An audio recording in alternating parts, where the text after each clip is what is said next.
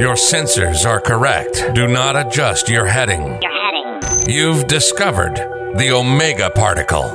Streaming to the Alpha Quadrant and beyond. Here's your host, the anchorman of the Federation, the Doctor of Dilithium. This is Jonathan Wiegand.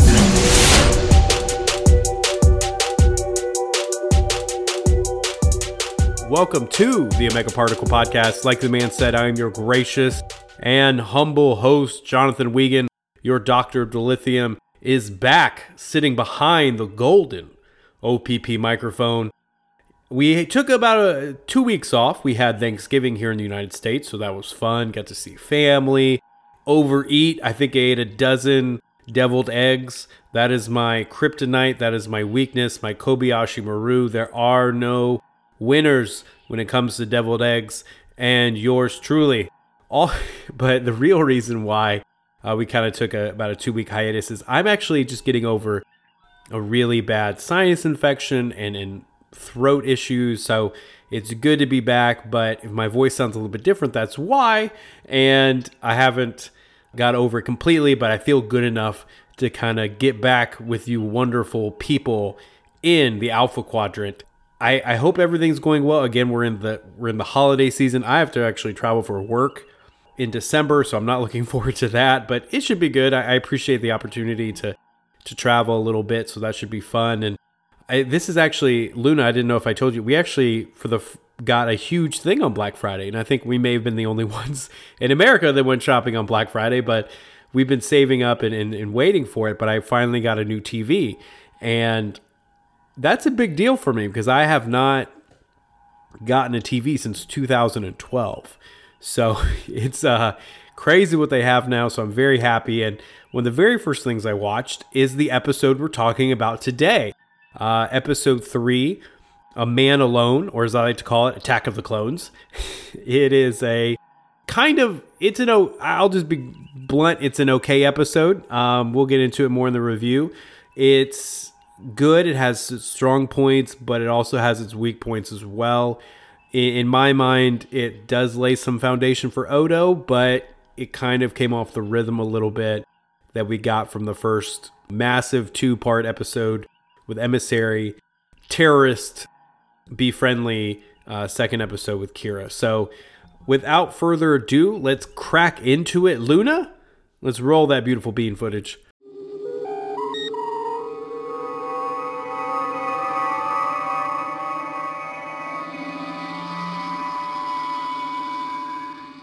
And speaking of Odo, I just feel like every Star Trek needs an outsider.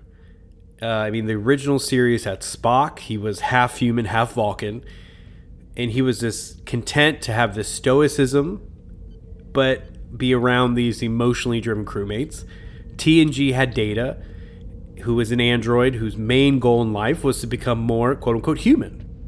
But he spent a lot of time in the show wandering around, commenting on everybody's behavior, and he wasn't really the easiest to fit in. And now we have Odo in DS9. He's this shape-shifting constable, and is very self-explained in the pilot, has no idea where he came from, no idea what his species is, and doesn't know if anybody else is like him in the whole universe. And I think that's great. Odo's played by the late, great Rene, I can never pronounce this. I took Spanish in high school, not French. Rene Auberjonois. He was a very talented actor. He played in MASH and McCabe and Mrs. Miller. But I think the bad side of the double-edged sword here is that there's something more kind of contrived about Odo's backstory and how kind of, what's the lack of mercury it is. It's not a very good, cloudy backstory. Going back to this analogy, Spock was a Starfleet officer. And while his mixed race background made him something of an anomaly, he wasn't really a singular event in the universe. There were other mixed species, even in Starfleet and all across the universe. And Data was a little bit more special. He was a robot, but there was still an occasional robot on TNG. It is a science fiction show. But Odo is completely unusual. he might be the only one there is. Spoiler alert, he's not. Yeah, but he might be the only one there is at this point in the show. The fact that he could change it anything he wants is wild to me.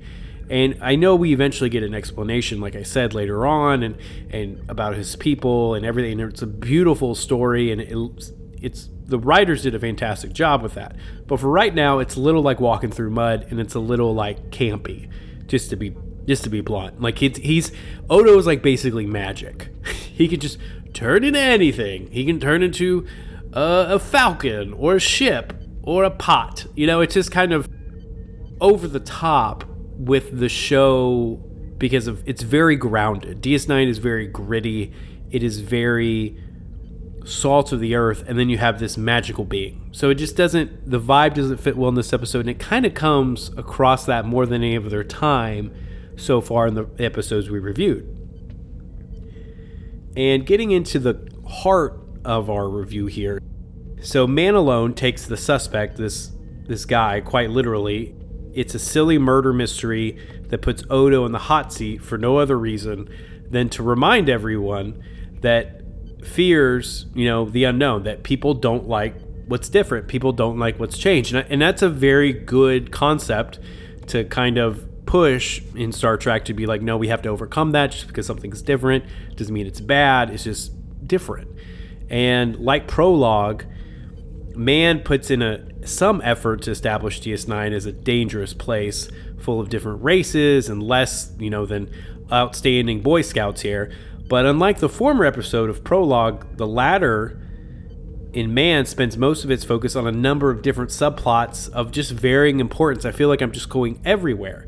The murder mystery is the primary focus because a corpse tends to draw the most focus, especially in the way the dude died face down in a massage parlor. And let's be real, that's a sex program. All right, it's a massage sex program. And it's not, so this isn't your kids' TNG here. So we have this corpse in this massage parlor, and then all of a sudden it turns into angry mobs and Odo being persecuted. And in the midst of that, we have Keiko, or Mrs. Chief O'Brien, and her efforts and uphill battle to start a school on a space station while dealing with prejudices and sexism from like Rom and other characters, which we'll get into. And then that dovetails into Jake Sisko kind of budding friendship with his Ferengi Nog, and then pranking people on the promenade. And then we're not done yet. There's more, as they say on infomercials. There's always more. We have a brief love triangle that pops up of Bashir, Dax, and Sisko. So we have all of this in 45 minutes, and it's a lot. Not only for the reasons I mentioned before about, Odo kind of being a little campy and being magic and a grounded show like DS9. Now we just have so much thrown at the wall. You really have to pay attention to kind of know what's going on. And it's a lot. And even, I will say this, A Man Alone, it does do a decent job of weaving these storylines together in a way that kind of helps establish our sense of the space station as a location. It definitely makes it feel like a home now. And I'm getting that feel, and that's probably the one positive takeaway, is that it's starting to feel like a comfortable place. That we're comfortable with DS9, with the geography of it. And I will say it's a little bit more than I would feel comfortable with the Enterprise D. I feel like the Enterprise D was a location and a backdrop. I feel like DS9 and the station itself is a character of the show. Let me know if I'm way off my rocker, if I have so much cough medicine talking and you're like, dude, you're way off your base. Please let me know on social media, or if I'm right, thank you. I would appreciate hearing that too. In terms of the episode's function, though, within the season as a whole, I think Man Alone does serve a purpose. This actual episode of television, it does, like I said, fall short. It relies too much on this cliche rather than allowing characters to breathe. The best plot to me, surprisingly, is the Keiko's decision to start a school. Sure, I mean the stakes are low. It's not really, if she doesn't get a school, it's not going to really be the end of the world for anybody or the end of the station, but the only parent we see Keiko meeting is with Nog's dad, and there's kind of a freshness to this storyline that I kind of find charming. Keiko had a swipe at her husband for the first part of the hour, and she was very dissatisfied with being on the station, didn't want to be there. And then I was kind of glad they gave her a little bit more depth in this episode and kind of could see, she's like kind of having an outlet for her frustration. Now she can have a passion project she can work on, and it's kind of building up the character a little bit more. And that's something we won't see, spoiler alert, for seasons on, because Keiko just disappears for 6 months, years at a time. And we'll get to that years from now when we cover that. I would say the episode doesn't really soften her, but they do kind of expand her, which is great. I will say this, it's something that we really wouldn't see on Enterprise, the original series or TNG, and it's something satisfying of an idea of someone trying to create a slice of civilization in the midst of all this chaos. We have bottom of the wormhole, there's Cardassians ready to take over, kind of poking around, everyone's coming in and out, there's crime all around, and there's these sex holosuites, and all of a sudden somebody's trying to make a school. It kind of reminds me of the Old West in a way, where you have like these dusty towns and there's saloons and brothels, and it's kind of just all over anywhere in the middle of the wilderness, and all of a sudden there's just someone's trying to build a church and have a school and have some I wouldn't say civilization markers, of bigger cities. And so I thought that was great. I was really surprised again, and we'll get into this as well later on throughout the season and throughout the show. It's a running theme, is that we see a lot of sexism from the Ferengis. Dear God, Rom is like, I don't want my son listening to a female. Females are lower in the Ferengi culture, so and so we see obviously that trend come through DS9, but then it's nice to see, do those characters change, how they change and how they evolve, so that's good. But for somebody that's watched the DS9 several times, you always kind of get whiplash to be like, oh yeah, this is how they started. They're absolute jerks and dicks about females and people that are different, so not really cool. And speaking of not cool, let's talk about this terrible love triangle that is Dr. Bashir. So this was probably the most cringiest of the entire DS9 saga. The first season or 2 or 3 where Bashir is like a lost puppy fawning over Jadzia, just be like, please love me, please. And it's just like, dude, just have some self-respect, brother. She doesn't want to be with you. She doesn't want to be with you. Just move on. I would say that to any self-respecting person out there. Like, if you are chasing somebody and they do not want to be with you, you are too good for them. Walk away. You do not have to be anybody's puppy dog. You are too good for that. I mean, the chemistry between Dax and Bashir right now isn't great, and it's kind of this will they, won't they tension. It's just kind of awkward, and it doesn't play well. And Bashir comes more across as a desperate and stalkerish than love or lust-stricken. And I think we're up to, on our counter now, I think he's hit on Jadzia like 8 times now, and it's only been about 3 or 4 episodes, so good gosh, brother. Let her breathe. It doesn't seem to me that Dax isn't really pushing away, so it's kind of like this will they, won't they. She's not being too forceful, and he's not being too forceful, but he's still being creepy and uncomfortable. But there's no real interest in that they'll hook up. But to me, it just kind of gets awkward when he starts bringing in the Dax and Cisco thing, because they don't have a romantic spark. And Dax's effort, kind of reassured Cisco. He's like, look, I'm in a new body, and it might be awkward, but I'm still kind of the same person. We can still have a great friendship. And Cisco is like, yeah, of course. I would never imagine that. You're just some young girl. I would never try to I couldn't imagine having a best friend. And I do have lifelong best friends. Them get into a new body, into an attractive young woman, and then being like, oh, I want to get with that. That'd just be very weird. Wouldn't that be weird? Think of your best friend, whether it's male or female or whatever, and then they're in a completely attractive body. That would be weird, right? That would be weird. So I totally get Sisko's point of view. I would totally be for that. Like, no, we can be friends. And I just think it's funny that they have to kind of reassure everybody, like, no, there's no triangle here. We cool. We ain't never going to get it ever. I think there's some drama there, especially with Bashir, especially if he was feeling like Sisko was undercutting him or lying to him or whatever. I think there could be some good tension there, but I don't know. But for right now, it's both of it's forcing and neither work. So just leave it at that. And I will say, if this is your first time watching DS9, do not fret, do not worry.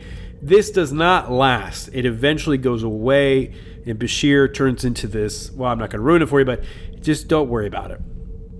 It doesn't last forever, and Bashir becomes a beloved character that you'll like, and is very, very good. So just hold on, buckle up, get through the awkward, forced, pervy, creepy stuff.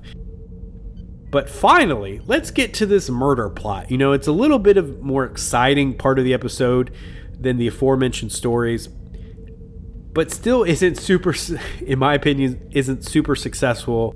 And so just a rehash, Ibudan is this black market dealer during the Cardassian occupation, and he comes to the station to do some gaming. I just want to do some light gaming, like I'm in waste management. And apparently he's from Brooklyn too. And Odo just straight up doesn't like him, tells him to get lost because it's the 1940s, and Ibudan just apparently winds up dead.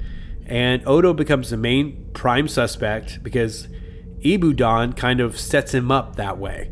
And some of the Bajorans on the station start getting all bigoted and crazy and mob heavy and start kind of chasing Odo down and yelling at him, and like a mob does, because that's what mobs do for irrational big groups of people. And they force Sisko to shoot a phaser in the air like it's a shotgun. Remember when I said it's kind of like the Wild West? This is the Wild West. This is Wagon Train of the Stars, but it's really kind of this dusty, like, outskirts, mining town. That's what DS9 is, but in space. That's kind of the vibe I got from this episode. But don't fret, Ibudan's really not dead. He murdered his own clone to frame Odo for the crime, to get revenge on the shapeshifter for sending him to jail all those years ago. And I think this is an absurd attempt to make Odo's persecution some kind of grand statement on prejudice. I think it's very thin. I think people got mad at him not because he was a shapeshifter. People got mad at him because he was the most likely suspect. The dude did his homework. Ibudan clearly framed him, had like a time set with him. Ibudan told people he's afraid of Odo in the bar. And so it was clearly a good job at Ibudan to set Odo up to be like, no, this dude is after me and he wants me dead. For it to turn into this thing against shapeshifters, I was like, nah, I just don't get that. To me, it was more about you're supposed to be this upstanding person. You're supposed to be this law enforcement officer, somebody that we all can look up to and trust, and then you go and kill somebody. I think that's why the mob got angry, not because he's a shapeshifter, in my opinion. And there was a lot of depth that this episode could have brought, a lot of complexity for the position that the show could into, but they didn't. I mean, think about the line that he says when Odo is talking to Sisko in his office, and he's dismissing the idea of the law, because he's like, the law doesn't matter because laws change. The Cardassians are in power, the Federation in power, laws will change, but he has his own sense of quote unquote justice.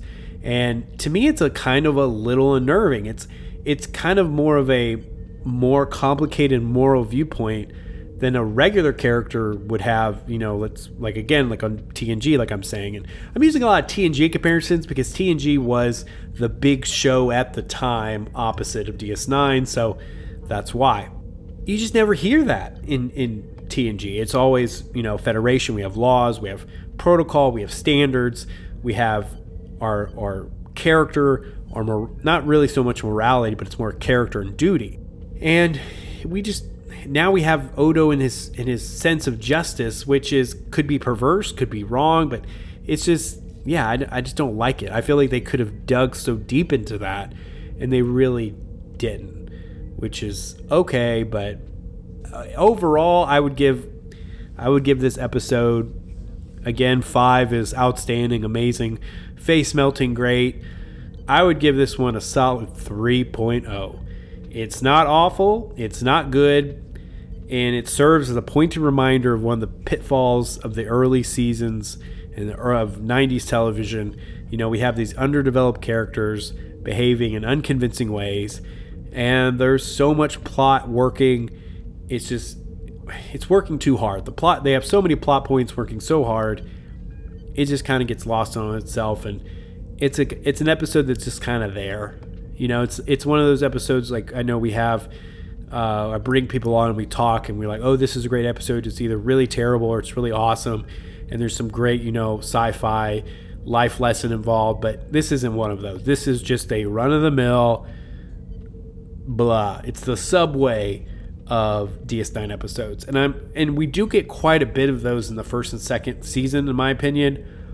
Well, we'll get through them, and there's some good ones. Like I said, like there was the opportunity for complexity, but they just didn't land on it. And moving on into our great stray observations of the episode, I will say I think it's kind of awkward that Odo has this kind of grouchy speech about women. It almost seems like, I was like, dude, like, that is a very sexist idea to have. Like, oh, you want to watch Spring Ball and she wants to do something with the curtains, so you compromise and you do something with the curtains.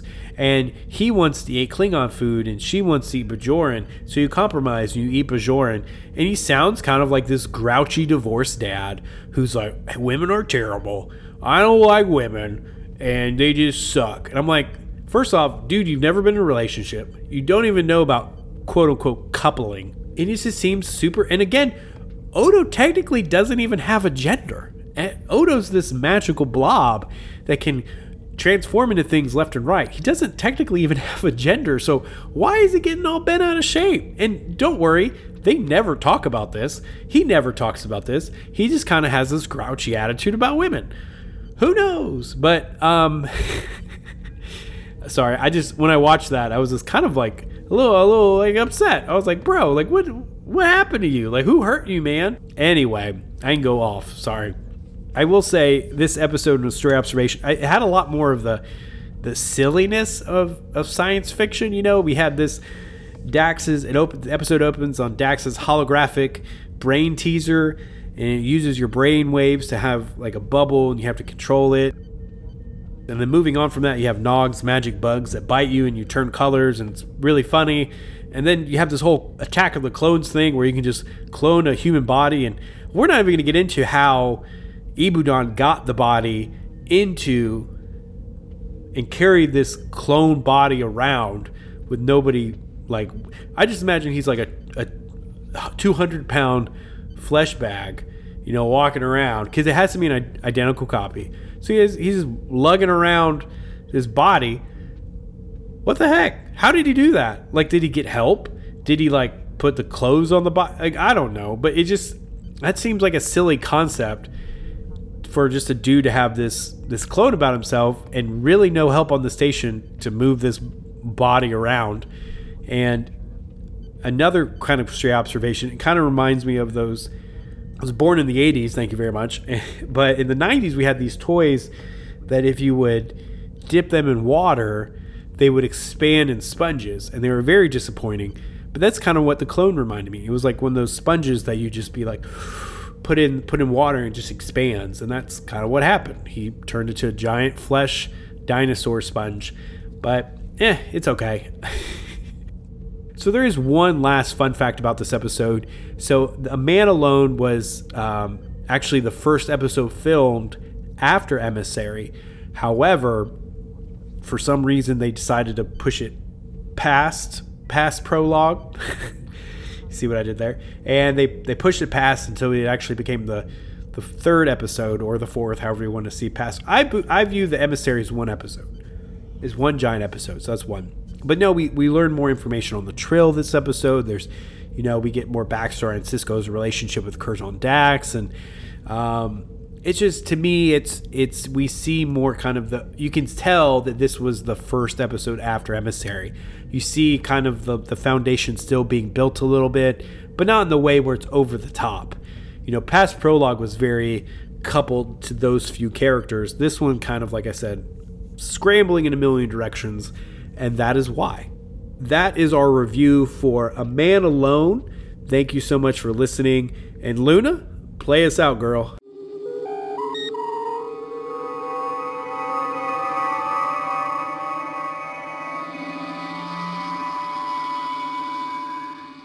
Thank you so much for listening, guys. And I am enjoying this DS9 review already immensely. Not only because I can rewatch DS9, but then I can analyze it a little bit, enjoy it even more. And it's just crazy to me how good this show is and how complex this show is as a whole. You know, just the first 3 episodes so far, I'm just very impressed. This is definitely my favorite trek. So I'm giddy that we are able to do this. And as a reminder, if you're giddy for entertainment and you like to kind of pass the time, whether at work, wink, wink, or on your phone, driving, you know, at your kid's soccer game, whatever, I have something for you. And that is this delightful blog, www.jasontalksmovies.wordpress.com. That again is www.jasontalksmovies.wordpress.com. Check his site out. It's amazing. It's funny. Love his stuff. We will be coming out with a few more episodes this week now that I'm feeling better. So be on the lookout for that. And again, I think we're about to hit 38,000 Instagram followers. So please feel free to reach out to us on Instagram. We love hearing from you guys and talking. It's one of the highlights of doing the podcast, just meeting and talking to people from all over the world. And remember, kings and queens, keep those crowns on straight. We're getting into the holiday season, seasonal depression. Remember, keep your mental health on. You're important, and we want you around, especially here at this podcast. So please remember to take care of yourselves. And if you ever need help, please reach out to loved ones and fans and family or anybody out there. Second star to the right, straight on till morning.